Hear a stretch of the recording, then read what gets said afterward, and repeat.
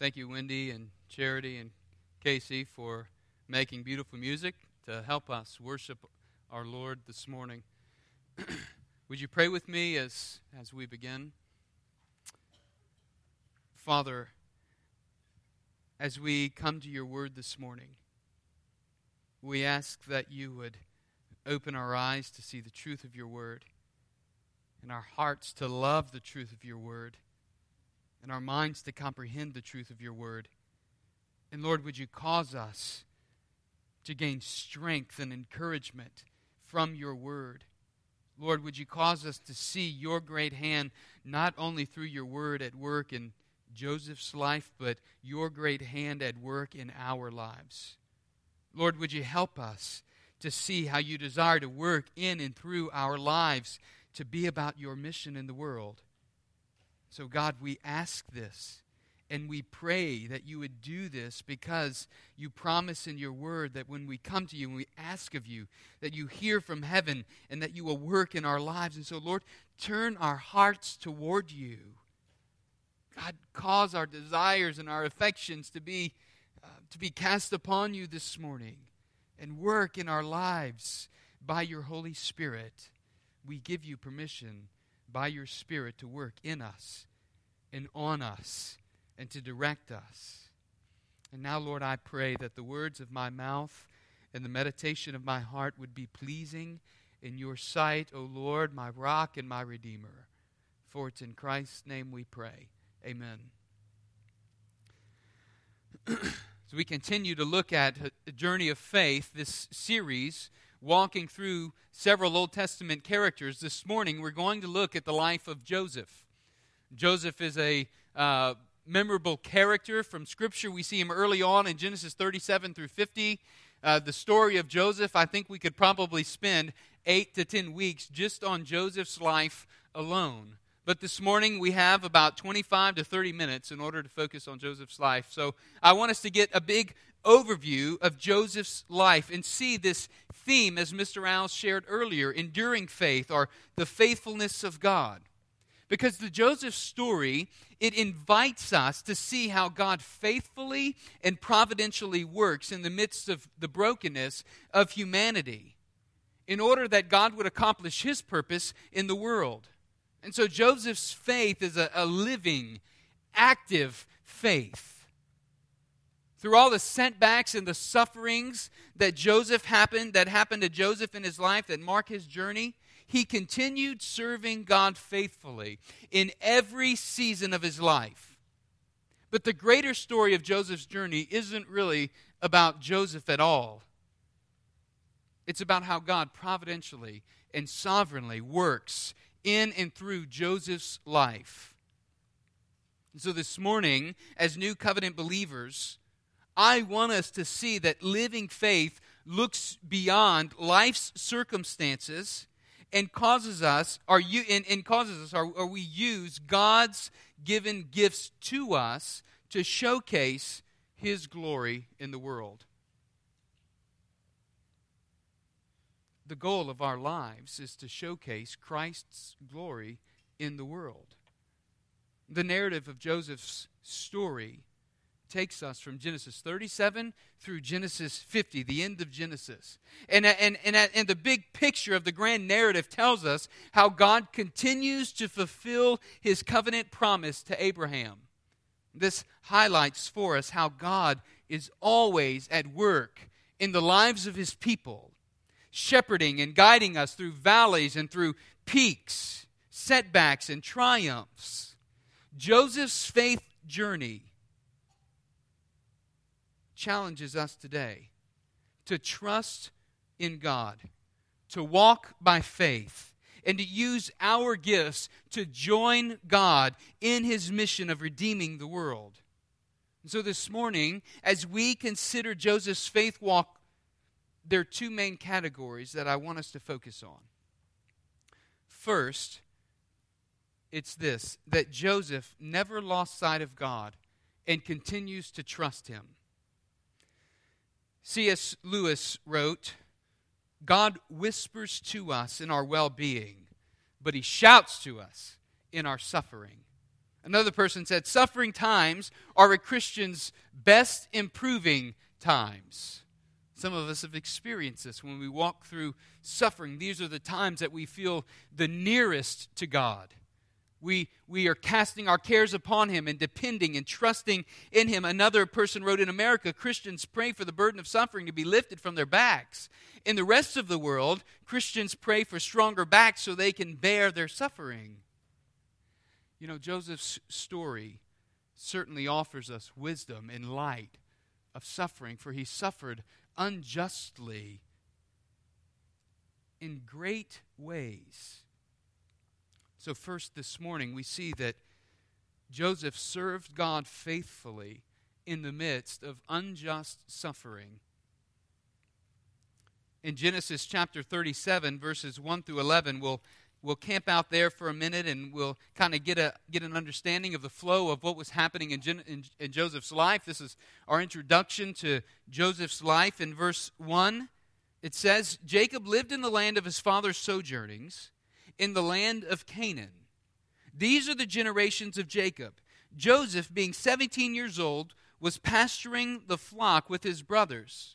He was a boy with the sons of Bilhah and Zilpah, his father's wives. And Joseph brought a bad report of them to their father. Now Israel loved Joseph more than any other of his sons, because he was the son of his old age. And he made him a robe of many colors. But when his brothers saw that their father loved him more than all his brothers, they hated him and could not speak peacefully to him. Now Joseph had a dream.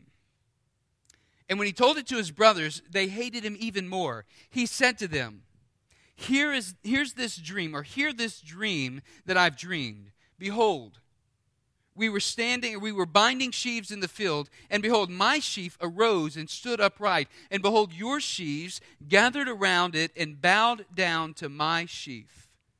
His brother said to him, Are you indeed to reign over us, or are you indeed to rule over us? So they hated him even more for his dreams and for his words. Then he dreamed another dream and told it to his brothers and said, Behold, I've dreamed another dream. Behold, the sun, the moon, the 11 stars were bowing down to me. But when he told it to his father and to his brothers, his father rebuked him and said to him, What is this dream that you've dreamed? Shall I and your mother and your brothers indeed come to bow ourselves to the ground before you? And his brothers were jealous of him, but his father kept the saying in mind. You see, Joseph's brothers hated him. They hated him, and because they hated him so much, they found a way that they would sell him into slavery. And I think it's important for us to realize, to recognize, or to even understand Joseph's call was a call to suffering and to rejection before it was ever a call to exaltation. And I think this points Christians to view our own journey in light of Joseph's journey as we long for and wait for eternity with God. You see, the brokenness of humanity is on full display in these first 11 verses. Parental favoritism evokes family discord. Jacob should have learned from his parents that this family or favoritism provokes family discord. And so we see this generational sin occurring over again in Joseph's life, now with Jacob and his children. And so this generational sin would continue to plague Jacob's family and now Joseph and his brothers. In verse 2, we see that Joseph wasn't perfect, as some might expect. As we kind of read through the story, we begin to think of Joseph as the innocent little boy wearing the coat of many colors. But that's not necessarily the case with Joseph. He probably brought back an exaggerated report to his father and was kind of viewed as a tattleteller on his older brothers. And though his dreams were from God, by sharing them with his brothers, he sealed his fate to be sold into slavery. Joseph's brothers hated him. They couldn't speak peacefully to him at all, verse 4 says. Talk about a dysfunctional family, right? Their jealousy and hatred led them to rage, to murderous thoughts. You see the progression? And then to deception. As Jacob had deceived his father Isaac, so now Jacob himself is deceived by his sons. Verses 12 through 28, the brothers have gone to Shechem to pasture the flocks, and Jacob, maybe being the absent-minded father, sends his youngest son, who's hated by his older brothers, go out and check on your brothers, some 50 miles away in Shechem. He gets to Shechem, he's wandering around the field. Obviously, he's not a shepherd because he's wearing this coat that shepherds would never wear. It's the coat of many colors. It's a coat that would be fit for a prince. And so he's wandering in the field, and some stranger comes up and sees him wandering in the field and says, What are you looking for? He says, I'm looking for my brothers. You know where they went? He said, yeah, I heard them say they went over to Dothan. And so he goes another 13 miles, 63, 64 miles away from his home, trying to find his brothers. Well, it says his brothers see him coming from afar, and they begin to plot evil against him.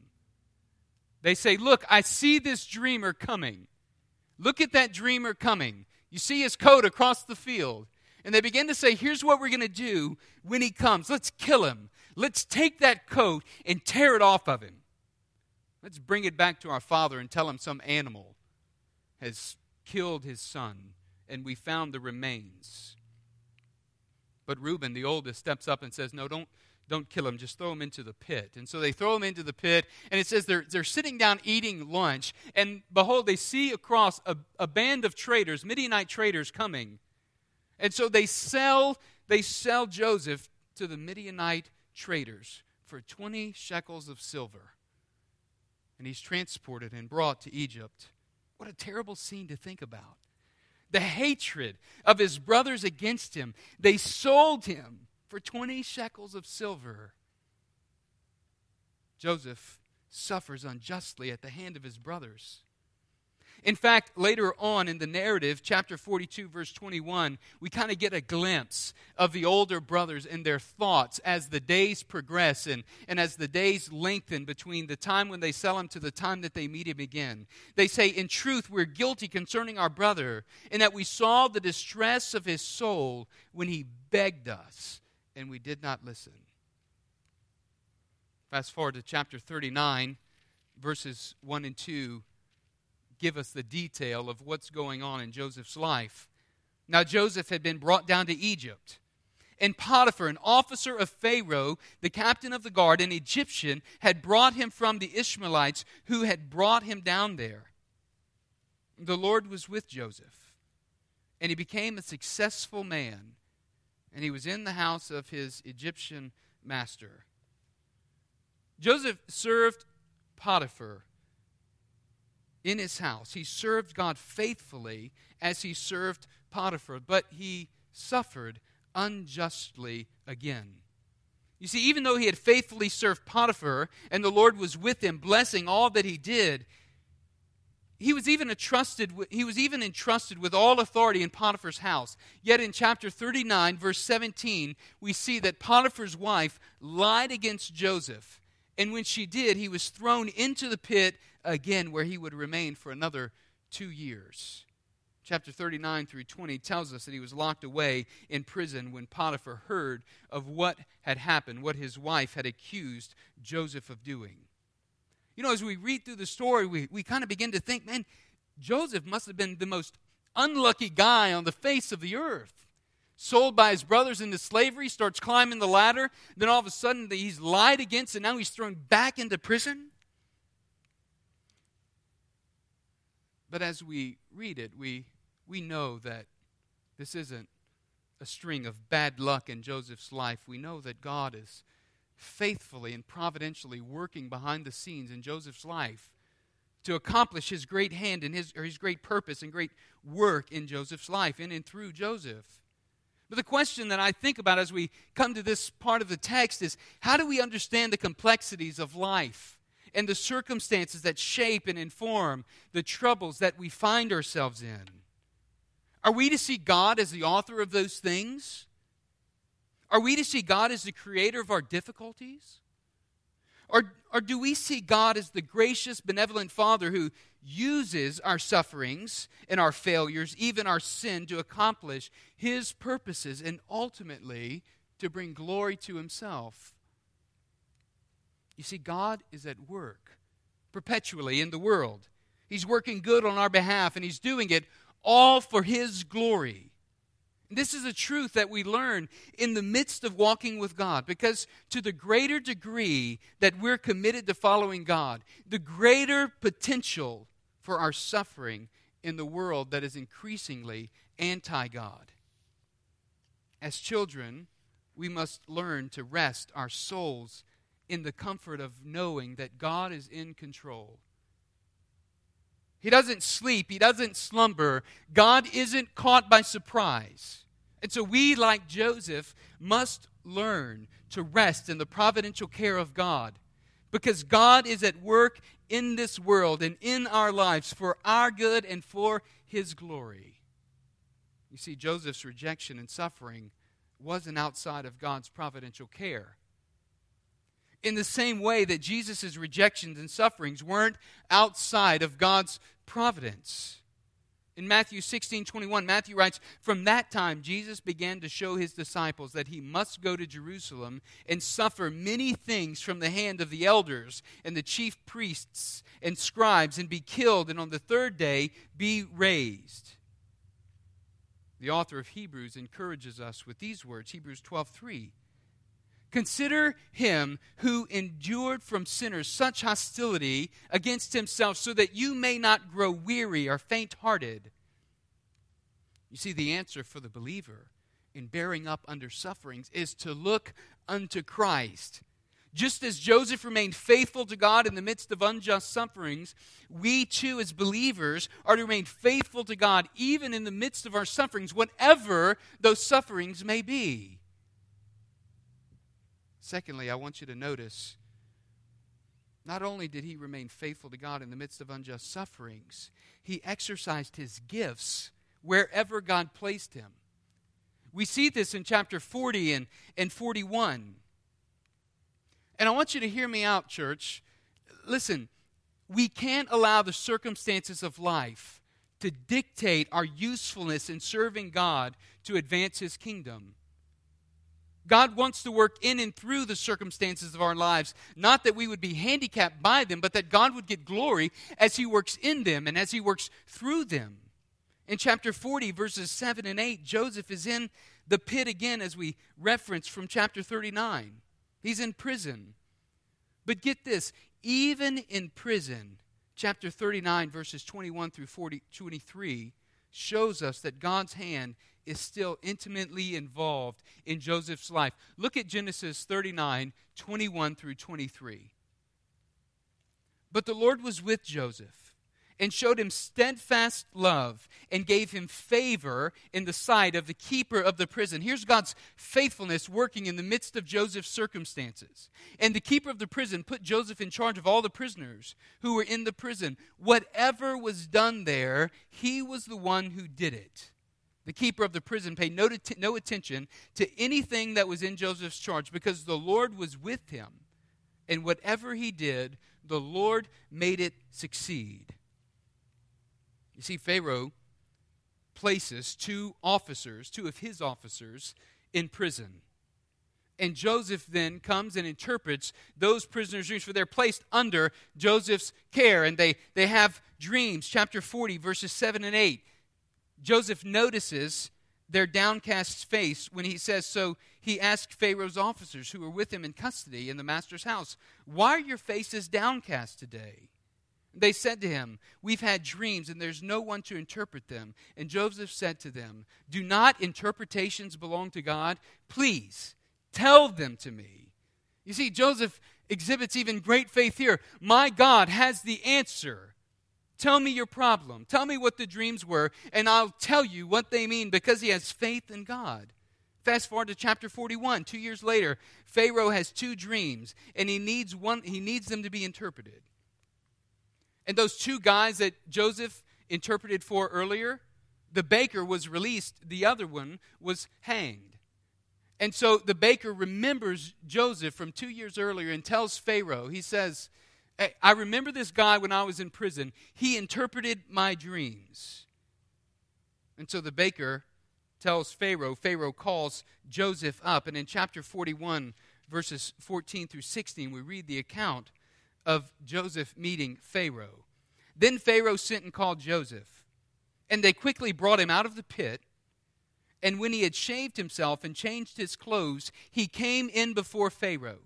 And Pharaoh said to Joseph, I've had a dream. There is no one who can interpret it. And I heard it said of you that when you hear a dream, you can interpret it. And Joseph answered Pharaoh, it is not in me. God will give Pharaoh a favorable answer. You see the faith of Joseph here?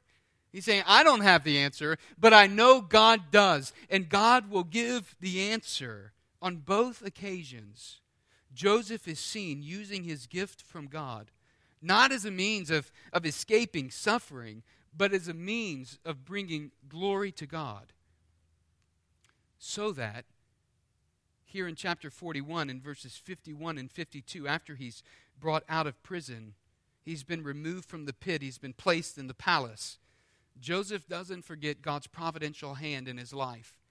And so he names his sons accordingly, Manasseh and Ephraim. In verse 51 of chapter 41, Joseph called the name of his firstborn Manasseh, for he said, God has made me forget all my hardships in all my father's house. And in verse 52, the name of the second he called Ephraim, for God has made me fruitful in the land of my affliction. You see, Joseph didn't allow the circumstances of his life to dictate his usefulness to God. He served God faithfully wherever the road led. Whatever our sufferings, whatever our struggles in life, whether we're persecuted for righteousness' sake on the job, or among our peers in school, or within our family, our call is to remain faithful to God and use our God-given gifts for His glory. Even if our sufferings and struggles are brought about by our own sinfulness, this too can be used by God as we repent and call out to Him for deliverance. This is why Paul says from prison in Philippians chapter 1, verse 6, and I'm sure of this, that He who began a good work in you will bring it to completion at the day of Christ Jesus. And then he says in verse 12, I want you to know, brothers, that what has happened to me has really served to advance the gospel, Paul himself being in prison. In verse 27, he says, only let your manner of life be worthy of the gospel of Christ, so that whether I come and see you or am absent, I may hear that you are standing firm in one spirit, with one mind, striving side by side for the faith of the gospel.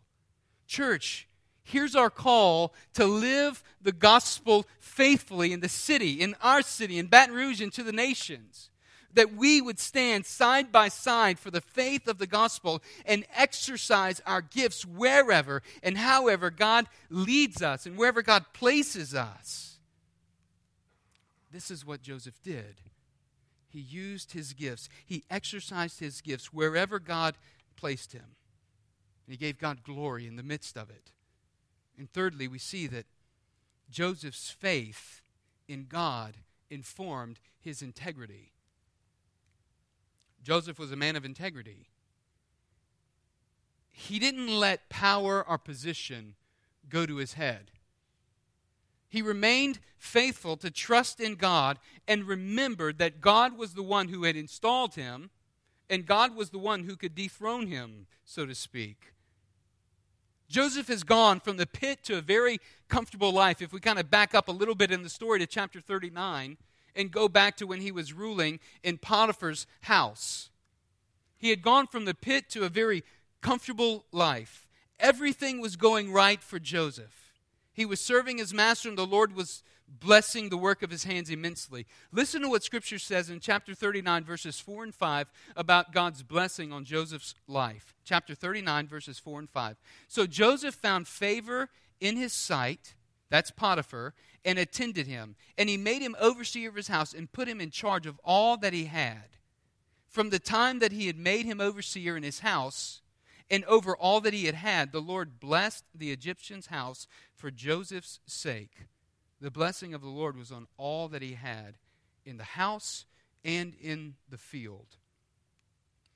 Now, I want to submit to you that Joseph could have just kind of began coasting, thinking, I've arrived. I've made it. I'm not in the field with my brothers who hate me. I'm out of prison. He sold me to slavery, but I'm at a place where I can just kind of coast and be comfortable. Joseph was Egypt's most eligible bachelor. Look in verse 6. Now, Joseph was handsome in form and appearance. He wasn't married yet, right? And after a time, listen in verse 7 to what happened. After a time, his master's wife cast her eyes on Joseph and said, "Lie with me." But he refused and said to his master's wife, "Behold, because of me, my master has no concern about anything in the house, and he has put everything that he has in my charge. He's not greater than me. He's not greater in this house than I am. Nor has he kept anything from me except yourself, because you are his wife. How then can I do this great wickedness and sin against God?" He could have committed adultery with Potiphar's wife, but he didn't. Why? Because of his faith in God. It would have grieved his heart to sin against God. Oh, that we would have this view about sin in our own lives, that would grieve our hearts to sin against God. Joseph wanted his life to honor God. And in verse 10 we read, chapter 39, verse 10, "And as she spoke to Joseph day after day, he would not listen to her to lie beside her, or to be with her." Day after day, as he'd go into the house doing the work that he was to do, temptation was there day after day as he encountered Potiphar's wife. And when temptation grew too great, he left his cloak in her hand and he ran from sin. His mind was set on honoring God. Listen, church, I think this is where we often lose the battle against temptation and sin. We haven't set our minds on pursuing God. This is why in Colossians chapter 3, verses 1 through 3, Paul exhorts the believer, "If then you've been raised with Christ, keep seeking the things that are above, where Christ is, seated at the right hand of God." Set your minds on the things that are above, not on the things that are on the earth, for you've died, and your life is hidden with Christ in God. You see, the battle against temptation and sin must first be waged in the believer's life with the mind set upon Christ. Like Joseph in verses 11 and 12, when sin's desires intense and threatens to engulf us, we must be prepared to run. And this speaks specifically to the immoral nature of the sin that was threatening to engulf him. But I think it goes beyond that. It certainly applies in our culture to this immorality that runs rampant within our culture. But it even goes beyond that immorality. And it speaks to all temptation to sin in our lives. Brothers and sisters, we ought to be ready to run from temptation. James 4, 7 and 8 speaks and says, "Submit yourselves then to God. Resist the devil, and he'll flee from you. Draw near to God, and he'll draw near to you." Here's the success. Here's the equation. Here's the answer to fleeing from sin and having our minds set upon God. Submit ourselves to God. Draw near to him. And the promise of the word is he draws near to us. We must be careful to set our minds upon the things of God. When times were profitable, or when times were difficult for Joseph, Joseph didn't abandon his faith. Instead, it seems that his pursuit of God grew even stronger and stronger. Oh God, may we be men and women of integrity who set our minds on the things above, that which is befitting and becoming of Christward living. May that be our heart's desire, church. We want God to work in our lives. We want to follow him and pursue him. Let us set our minds upon Christ. That's where the battle has to begin. Joseph's way of dealing with suffering was to trust God by faith and to remain teachable. In the midst of suffering, he remained teachable. That's how he learned in his suffering. He didn't have a poor, pity me party. He remained teachable. He used his gifts to serve wherever God had placed him. And he set his mind on the things of God. This is what Joseph did in serving God. This is how Joseph continued to walk by faith and never lost sight of God and continued to trust him. But secondly, this morning, I want you to see that God never lost sight of Joseph and continued to bless him. God oversaw every step of Joseph's journey. We kind of get a preview throughout the chapters from 39 through 45 of what happened in Joseph's life. But I want you to hear something. This is different than saying that God oversaw every step of Joseph's journey. We're not saying that God manipulated every step of Joseph's journey. Because what we see in the narrative is that God is working in and through the circumstances surrounding his life, in and through the relationships that he has and the people that are involved and engaged in his life. He's working through difficult relationships, dysfunctional family, lies that are cast against him. And such is the case in a fallen world, right? People lie against us. They attack our character. We suffer unjustly. We're persecuted for righteousness' sake. We suffer because of sin that we allow to creep in and grab a foothold in our lives. We suffer through our children. We suffer through our grandchildren. We experience joy and suffering in all of those ways. And so we see in the life of Joseph that God was overseeing every step of his journey. Listen, in chapter 39, verses 3 through 6, it was God who made Joseph head over Potiphar's house. In verses 20 through 23 of chapter 39, it was God who gave him favor in the sight of the chief jailer. In chapter 40, it was God who gave Joseph the interpretation of Pharaoh's servants' dreams. In chapter 41, verses 25 through 36, it was God who gave Joseph the interpretation of Pharaoh's dreams. In chapter 41, verses 38 through 45, it was God who put it in Pharaoh's heart to place Joseph over the land of Egypt. I want you to hear me. Just as God providentially oversaw every step of Joseph's journey, church, listen, God providentially oversees and works in every step of our journey. This is the promise of God for those who are in Christ Jesus. Romans 8:1, therefore there's now no condemnation for those who are in Christ Jesus. Listen, because our sins are gone. Christ has settled our debt. We too have been delivered from the pit. And the stain of our sin has been washed clean by the blood of Christ.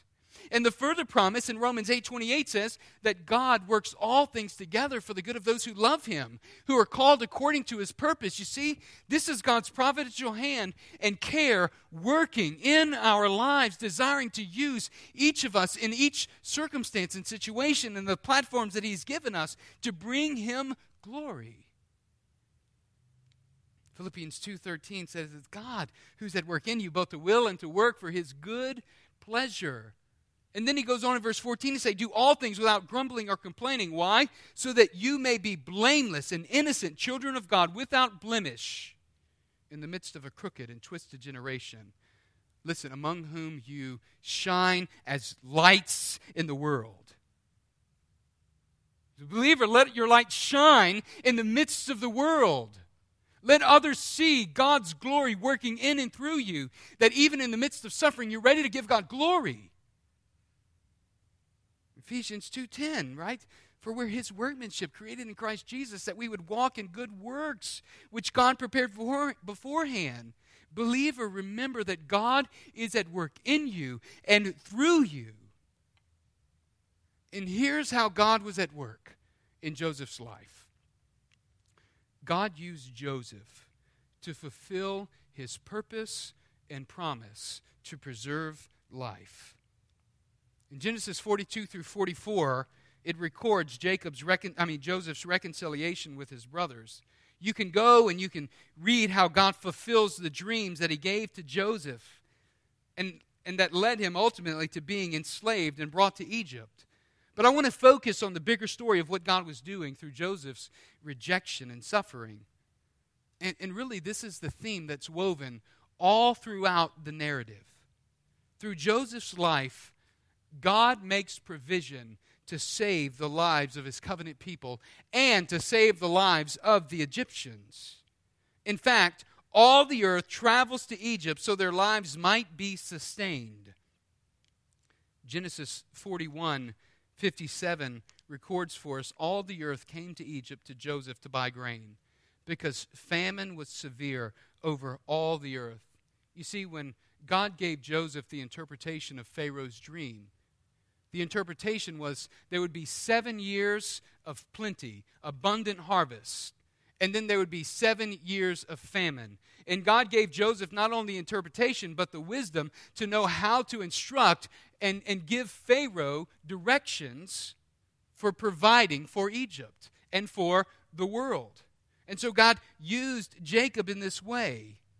And so this theme that we see throughout the narrative is that God desires to spare. God is sparing the lives. He's preserving the lives of his creation through this one man, Joseph.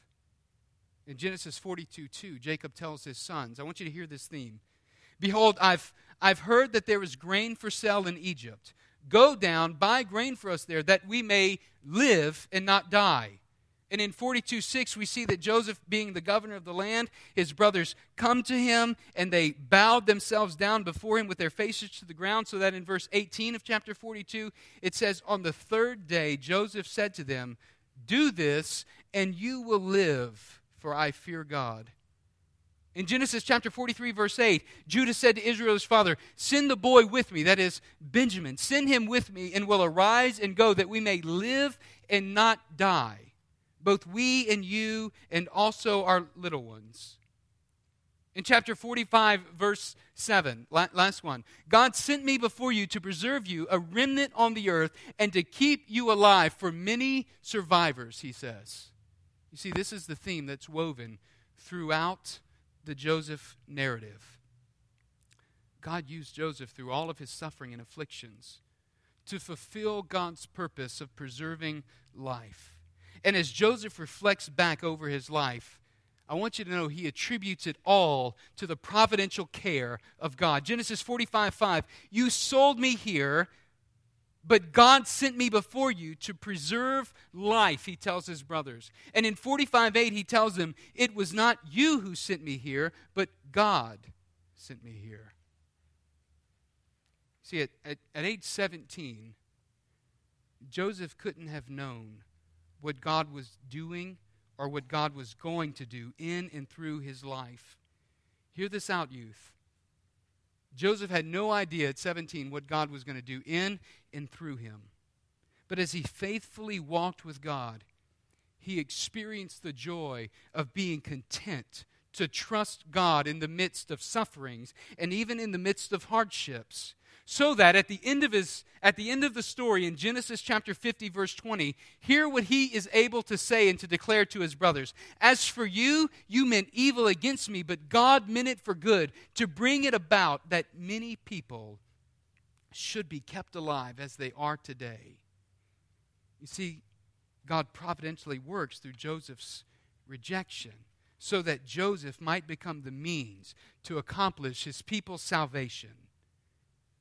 This is the hope of the gospel of Christ, is it not? Isaiah 53 speaks of Christ's rejection for our sake. He was a suffering servant rejected by men. The very men whom he came to save. He was the Messiah of the Jews, yet they rejected him. Scripture tells us he's the stone upon which men stumble over. And in his rejection, he suffered and he bled and he died in our place to accomplish salvation for all who by faith believe upon his crucifixion and his resurrection from the grave. And so Joseph's faith journey challenges us today to trust in God, to walk by faith, to use our gifts to join God in His mission of redeeming the world. This is God's mission through the church, through you and through me. God wants to use you, your life, your circumstances, and the situations in your life for His glory, for the life of the world. This is what God is working and doing in and through each of our lives. Brothers and sisters, let us be men and women who have living faith. Because living faith looks beyond life's circumstances and uses God-given gifts to showcase Christ's glory in the world. Let me ask you a question. Let me draw the net here. How is God desiring to use you for His glory in the world through the circumstances and the situations in your life? What platform has He given you to make much of Him? What opportunities has God given you to evangelize your lost neighbors and friends, co-workers? Realize this, believer, that the people God has brought into your life have been brought into your life for a reason. And God desires to use you to make His glory known in their lives. Just as Jesus Himself suffered hardship and rejection that we might have salvation, He's called us to follow Him. And that road looks sometimes, oftentimes, like suffering, hardship, even rejection at proclaiming and speaking of the hope of the gospel. But beloved, hear me, this is God's working in His hand in our lives, that you and I would be faithful to live following Him, pursuing Him, walking after Him. I'm going to close this in prayer this morning.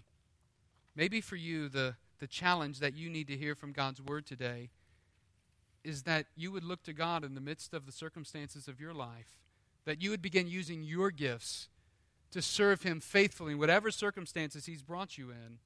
Or maybe for you this morning, maybe for you it's different than that. Maybe it begins for you with actually knowing God, the God of Joseph, the Lord Jesus Christ, who died on the cross for sins, that we might come into God's presence and have forgiveness of our sins. Whatever be the case this morning, I want to encourage you and challenge you to respond to the Lord in the way that He's leading you. I'll be down front if anyone would like to pray, and I would be honored and overjoyed to pray with you about what God's doing in your life. And you feel free to use the steps as a place to come and to kneel and pray, or just spend time where you are, worshiping the Lord, praying and confessing before Him. Let us pray. Father, as we come before you, oh Lord, we confess that you are providentially at work in our lives, just as you were providentially at work in Joseph's life. You are providentially at work in our lives. And so, Lord, help us to be men and women who walk by faith, who trust in you, who, like Joseph, are ready to run from sin, that it would grieve our hearts to sin against you. Oh, Father, teach us to be faithful men and women, to be faithful in the call that you've given us, to faithfully follow you and to faithfully serve you, and to look unto you, the one who desires to work in and through us, so that you would bless our lives, give us contentment and joy as we walk faithfully following you. We pray this in the strong and the powerful name of Christ our Savior. Amen.